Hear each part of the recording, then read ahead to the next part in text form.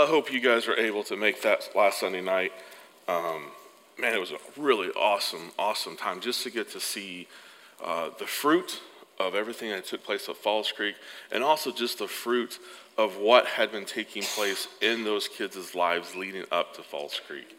One of the really things that excites me the most is for our students is that they get to sit underneath the leadership of Andrew Wade and Aaron Cole and their teams.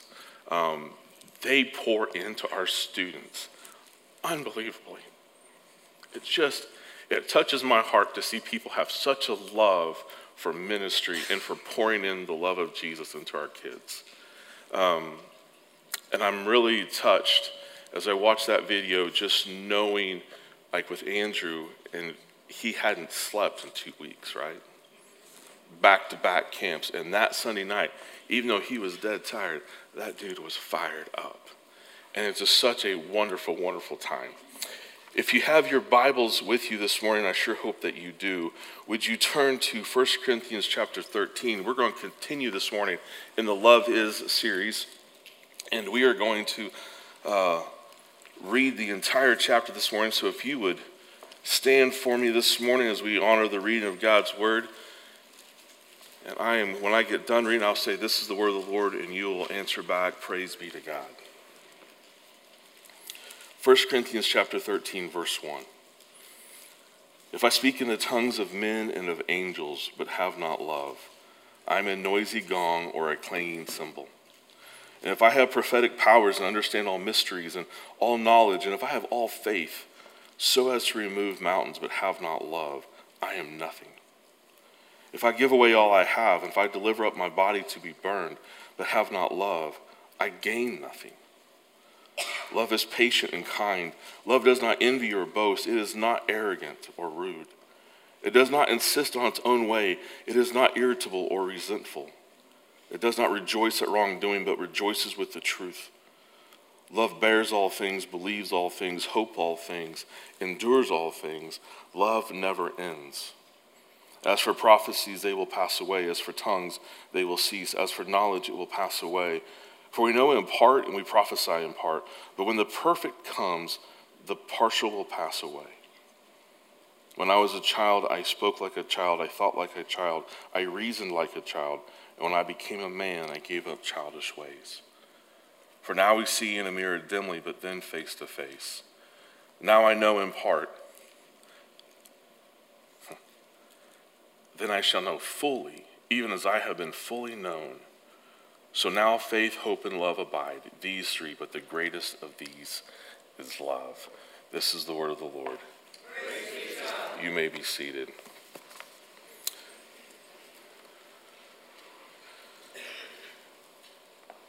We're looking this morning at the famous love chapter. And as I don't know, it was Chad or if it was Keith, but we know that this is one of those famous chapters that's read a lot, particularly at weddings, because it is the love chapter. And so as we're breaking down this summer with the Love Is theme, last week Keith talked about the first half of verse 4, and that which is love is patient and kind. And he had 4 takeaways for us. One is that we have to pray. Number 2 was we have to be accountable. Number 3 was that we needed to memorize the Word of God. And the 4th one was that we needed to hang out with lost people. We have to get outside of our deal. And if you think about it, all 4 of these takeaways are incredible descriptors of the Lord Jesus Christ, right? We see that the Lord Jesus went and he prayed. He would separate himself from the crowds, from his disciples, and he would go up into the mountaintop and pray. We see that he kept himself accountable with the men that he was with and with the time he spent with his Father in prayer. We see that he was a memorizer of Scripture because he quotes Scripture in the wilderness, right? When he was rebuttaling Satan, he was quoting Scripture back to Satan. And then we see that he hung out with lost people. Like, he hung out with lost people a whole lot. It wasn't just an occasional thing that he did, but he was around them a lot. Now, he was with his 12 as well, so he's modeling for them what it looks like when he would go back to heaven.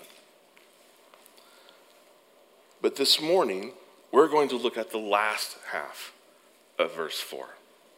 So we have the positive things. Love is patient, love is kind.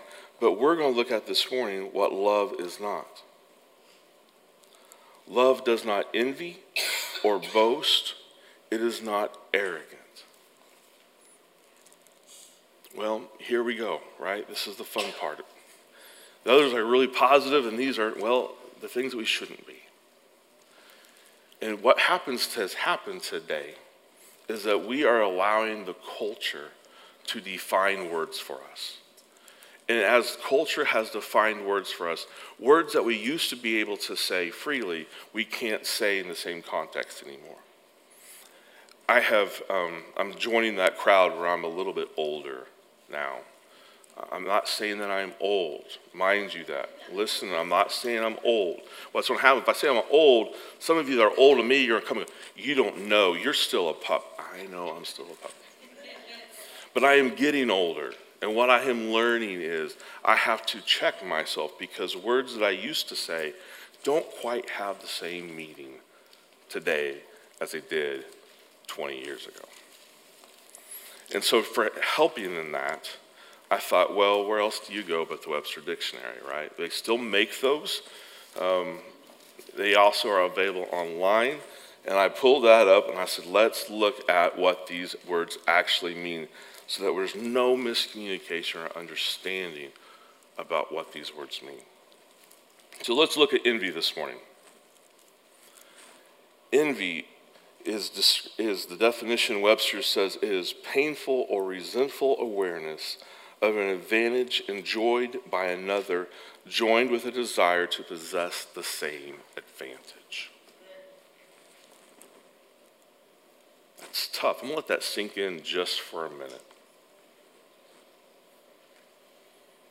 Painful or resentful awareness of an advantage enjoyed by another with a desire to possess the same advantage. I like old dead dudes when it comes to my commentaries. And I pulled out H.A. Ironside this week as I was studying for this. And he says, love is not envious, love is not jealous. Did it ever occur to you that jealousy implies selfishness? Isn't that interesting? So when we talk about envy, we could also insert the word jealousy. We could insert the word selfish. I don't like the fact that they have that. I want that too. How do I get my hands on that too? Why do they get that? I'm just as good as they are. And so in today's world, in particular, I see this in today's world, there's a lot of envy. There's a lot of jealousy going on. Why is it that this person has this house and this car and has this bank account? And I graduated and I have the same degree and I don't have those things. We'll not mention the fact that they've worked for 15 years and they haven't, but you know. Or why don't I have the same car? Why don't I have the same opportunities as someone else has? It's hard, isn't it? And as I was thinking about this, if you're envious, you cannot be content. Right? Well, why does contentment matter? Well, the Apostle Paul, who wrote this book, wrote Corinthians, this letter to the Corinth church, also wrote a letter to this guy named Timothy. And in the first letter to Timothy, Paul said to Timothy, now there is great gain in godliness and contentment. And so you know what? Sometimes we need to be content with what God has given us. And then we can begin to know what love is. Because if we are envious, then we don't have love. That's a hard statement to say, isn't it? If we're not content, we don't have love, which means we can't show love. Not true love. Our second word that we need to look at this morning is the word boast. A statement expressing excessive pride in oneself, the act of an instance of boasting. Love builds up. It is not puffed up. Love builds up. It does not tear down. And when we boast, we're tearing somebody down. More than likely, unintentionally, but sometimes intentionally. So how important is it that love is not a boasting love? The next definition for boast, there's two that I saw that were really good, is to possess and often call attention to something that is a source of pride. I'm going to tread really lightly here. We live in Oklahoma. We don't care about professional sports. But we do care about high school sports, particularly about football high school sports. And that could be a source of pride, right? But more than that, there's college football. And there's a lot of pride in college football. Don't look now, but there's a guy that's wearing one of those shirts over there. And I'm pretty certain I got some guys on staff with me that also have some of that stuff too. And there's nothing wrong with that until we're using it as a boasting point. Until that's what we're finding our pride in. And we're finding our identity in. And that's where it comes down to a problem. And so, with that though, I will also say, we can poke fun at the college thing all day long. But we can draw it home with us a little bit closer, can't we? We could talk about church pride. I go to such and such church and boast of it in such a way and find such pride. My pastor's written this book and that book. What has your pastor written? Or, don't kill me, don't throw stones. Or denominational pride. I'm a Baptist. I'm this denomination, I am of this denomination. We read where Paul says this is not good. What we do read, if we know not what we should boast in, there is something that we should boast in. And in Paul's letter to the church at Galatia, in the 6th chapter, we find these words. But far be it from me to boast except in the cross of our Lord Jesus Christ. Or, I'll read it in the way I memorized it when I was a little kid. But God forbid that I should glory save in the cross of the Lord Jesus Christ. If you want to boast, there is one thing that you can boast about this morning, and that is in the cross of the Lord Jesus Christ. And it doesn't matter how much you boast in that. It doesn't matter how much of a deal you make about it, because that is the only thing that matters, is the cross of the Lord Jesus Christ. And we get to boast in that this morning. All the other things will disappoint us. Will disappoint us. I mean, if we talk about the wonderful thing called the Statue of Liberty, I can think of some friends of mine who don't like the Statue of Liberty because there was a play that once happened against their football team that cost them a win. And it was called the Statue of Liberty play. And there was this bowl game, and there's this Crimson and Cream team that played, and this other team ran the Statue of Liberty, and they lost. Well, my friends like, oh, not the Statue of Liberty. They were disappointed in what took place, weren't they? But the cross of Christ will never, ever disappoint. We can always boast in that. The third thing we get to look at this morning is the word arrogant. Showing an offensive attitude of superiority. I don't know that we need to break that down a whole lot. I think we all understand what arrogance looks like. I think that we all understand an attitude of superiority of saying, I am better than you. But I will say that it's a huge problem in our world today. It's a huge problem within the church today. This idea of arrogance. And it's not okay. Last time I checked, when we were all born as sinners. We had nothing. when we were born into this world. We may have been born into something, right? We were all born into a family of some kind. And with that, we had some rights and some privileges, and we gained some things. But to look down at somebody because of a skin color or where they live or whatever else you want to talk to, that makes no sense. Because we're all the same. We're all the same in the eyes of God. So now that we have all the hard lifting out of the way, I've entitled this message this morning, Love is Selfless. Because I want us to understand the fact that everything that's talked about this morning can be said about the Lord Jesus Christ. And that's the most important thing. So the first point this morning, if you got your app out on your phone, fill in the blank, all of that, or if you're taking it the old-fashioned way like I do sometimes, or you're just writing in your phone, my first point, one of two this morning, is love demonstrated. You know how important it is for love to be demonstrated to us so we can understand what it should look like? I mean, we can read these words all day long, but sometimes I'm one of these guys. I need to see a tangible thing so I can understand what it needs to look like. Just so I can say, oh, okay, I got it now. Reading a book is really great and helpful, but sometimes I need the actual tangibleness of it all. And so seeing the selfless love demonstrated, I want you to, if you have your Bibles, turn with me to Ephesians chapter 5. And I apologize, we're reading a lot of scripture this morning, so.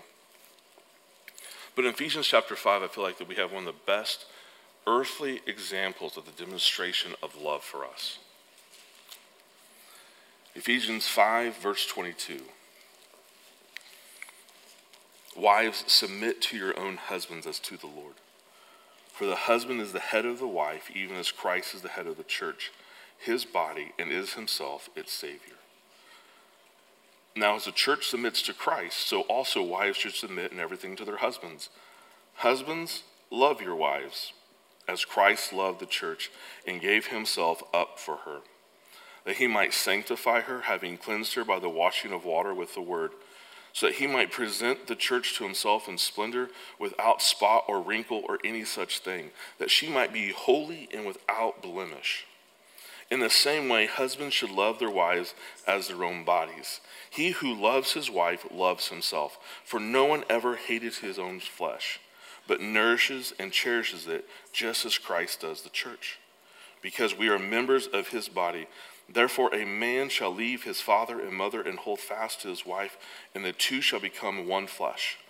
This mystery is profound, and I am saying that it refers to Christ and the church. However, let each one of you love his wife as himself, and let the wife see that she respects her husband. This passage gets a lot of bad press because of the word submit. And this morning, I'm not reading this passage to dwell or to look at the word submit as much as I am reading this passage to talk to you when it says in verse 25, husbands, love your wives as Christ loved the church and gave himself up for her. This is love demonstrated. And it's not just that the Lord Jesus Christ loves the church, it's this earthly demonstration that should be happening between every single married couple. Now, wait a minute, Jonathan. I can start talking to you about bad marriages. Yep, I know you can. And we also live in a sin-fallen world. But I want you to see, though, as you read these verses, as you read about what Christ has done for the church, is exactly what husbands should do for wives. Love. And it's a love that can be easily defined out of 1 Corinthians 13:4. Love is patient, love is kind. Husbands, are you patient and kind with your wives? Love does not envy, it is not boastful, and is not arrogant. Husbands, are you envious of your wife? Are you boastful about other things? Are you arrogant towards your wife? If you are, we have a problem. Because that's not what love is. At no point did Jesus ever demonstrate that those negative attributes of love, what love is not. Never at one point did Jesus ever demonstrate that towards us. And so as we look at these verses in 1 Corinthians 13, even with next week, as we continue to talk about what the descriptives are of what love should look like, think about it. Think about your marriage. And if you're not married yet, because I know we have some that aren't married yet, I want you to think about the example of how Christ loves us in the church. The tremendous amount of patience that he shows to us. So everyone that's in this room that is born again this morning, that's sitting here as a part of the church, every one of you who are born again as part of the church, think about for a second in yourself, in your own lives, how patient is God and the Lord Jesus with you? Do you ever make boneheaded mistakes? Do you ever commit the same sin over and over again, and you find out that you keep turning back and going back to God, asking for forgiveness for the exact same sin? And yet his love towards you never changes. His love is continually patient. And we want to talk about the kindness of the Lord. Oh, my heavens. We're all breathing this morning. We all had clothes to put on. We had a way here. Even if we walked, we had a way here. And never once have we seen the Lord Jesus be jealous of us, or jealous of something else, or boast in something that was wrong, or be arrogant towards us. He's never acted arrogantly towards us. And so as you look at your own marriages and as you think about the marriage you would like to have one day, I want you to think about, so when we were given marriage, we were to be a demonstration of the love of God in our marriages. So that men and women could look at our marriages and go, this is what the love of God looks like. And if that's not what's happening, man, may I challenge you to reread 1 Corinthians 13, especially verses like 4 through 8. And look at what the attributes of love look like and what love should look like. And then find a way to put that into your marriage. The ultimate example is Jesus. And he is the embodiment of selfless love. Isn't that just so wonderful to think about, that the one who died and saved me from my sins is the embodiment of selfless love. He never did anything selfishly. We all do things selfishly. It gets really tongue-tied when you have selfless and selfishly in the same sermon. Let me tell you what. He never did anything selfishly. Everything that he ever did as he walked this earth was selflessly. And yet we are always finding ways that we ask people, we say we'll do something for someone, we expect something back in return, whether we tell them that or not. But with the Lord Jesus, we have total selflessness. My final point this morning. My final point is Ephesians 5, 1 and 2. And is love culminated. This is the peak of the showing of God's love and of Jesus' love for us. Ephesians 5:1. Therefore be imitators of God as beloved children, and walk in love as Christ loved us and gave himself up for us, a fragrant offering and sacrifice to God.